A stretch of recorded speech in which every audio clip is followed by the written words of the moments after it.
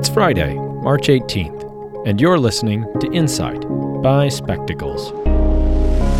3 days a week, Insight uses democratic theory to explain a current story and answer a vital question about how democracy works, or fails to.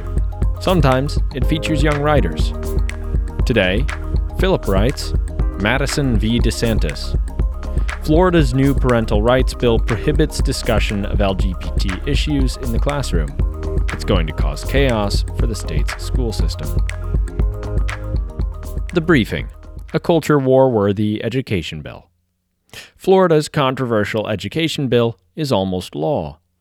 Officially known as the Parental Rights and Education Bill, supporters refer to it as the Anti-Grooming Bill, and opponents call it the Don't Say Gay Bill.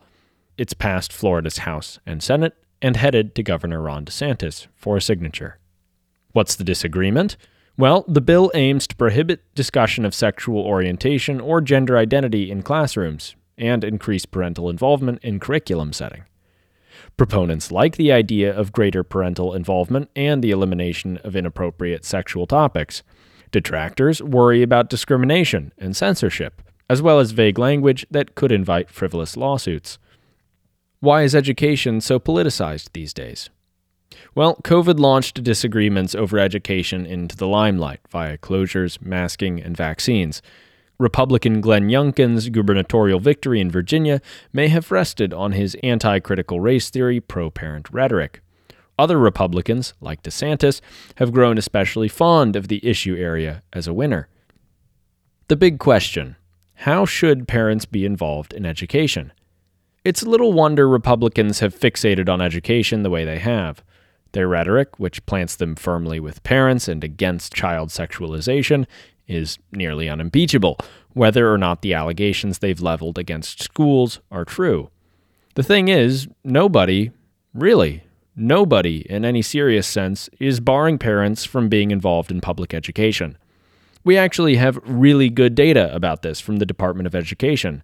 Here are their findings about parental involvement opportunities and participation rates from a survey of principals across the country. To see the charts we put together about this, follow the link in the show notes to read the article. But here are the basic takeaways.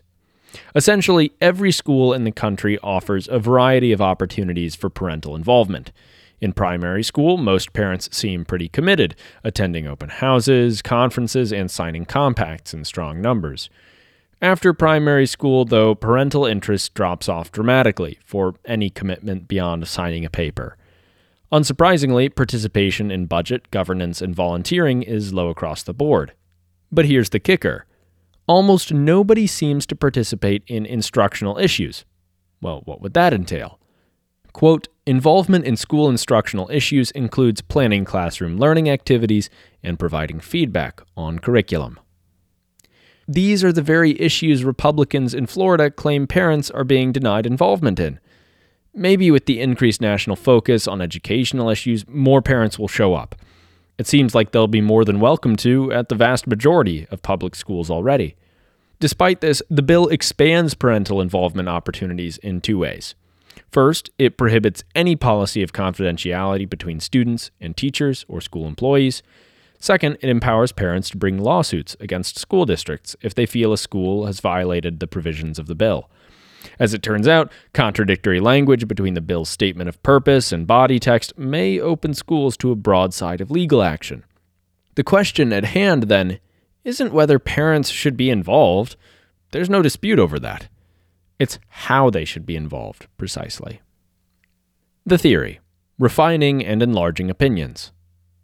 Before the United States were united, when the Constitution was up for debate and hadn't yet been ratified, Alexander Hamilton and James Madison, and John Jay, took up the task of publicly defending it. The Federalist Papers. In his first two essays, Federalist 10 and 14, Madison explains the rationale for a republican form of government over a democratic one. If you'd like a more detailed and very interesting consideration, see Harry's recent piece, linked in the show notes. But Madison summarizes the differences between the two as follows. Quote, in a democracy, the people meet and exercise the government in person. In a republic, they assemble and administer it by their representatives and agents. Madison's argument is simple. Quote-unquote pure or direct democracy can only be practiced in small groups, and those are easy for wicked types to craft a majority within. Even when not captured by bad actors, democracies remain chaotic and poorly suited to decisions requiring sophistication or long-term thinking. Republicanism, by delegating decisions to, quote, a chosen body of citizens whose wisdom may best discern the true interest of their country, may refine and enlarge the public views. Representation both streamlines and moderates politics. The takeaway: counterproductive and frivolous. To apply Madison's theories to this issue, it's important to understand the bill's design. Sometimes, legislators pass bills with vague language, leaving bureaucracies with the responsibility of hammering out those vagaries into precise, consistent rules. Florida's bill is different. It gives public schools contradictory directions in its preamble, or statement of purpose, and its body. In one place, it prohibits all discussion of LGBT topics, while in another, merely instruction. The bill is designed to put schools in a bind and open them up to lawsuits. That shouldn't be all that surprising, given how the preamble concludes by empowering students to take such action. Republicanism is meant to filter the public's opinions and desires through regular elections. That's for good reason, as Madison lays out. But this bill will undermine representative government in Florida. No longer will the public school bureaucracy be ultimately accountable to the public through school board and other statewide elections. Instead, schools will be subject to the scrutiny of any parent willing to file a lawsuit over some curricular complaint. Schools and teachers will have two options: either take the safe route and avoid any mention of LGBT issues, or run the risk of being sued for even the slightest disagreement over the law's interpretation. If you're a second-grade teacher, you better be sure not to use a picture book in which the main character has same-sex parents. A fifth-grade teacher may be hesitant to explain to a student why using gay as an insult is wrong.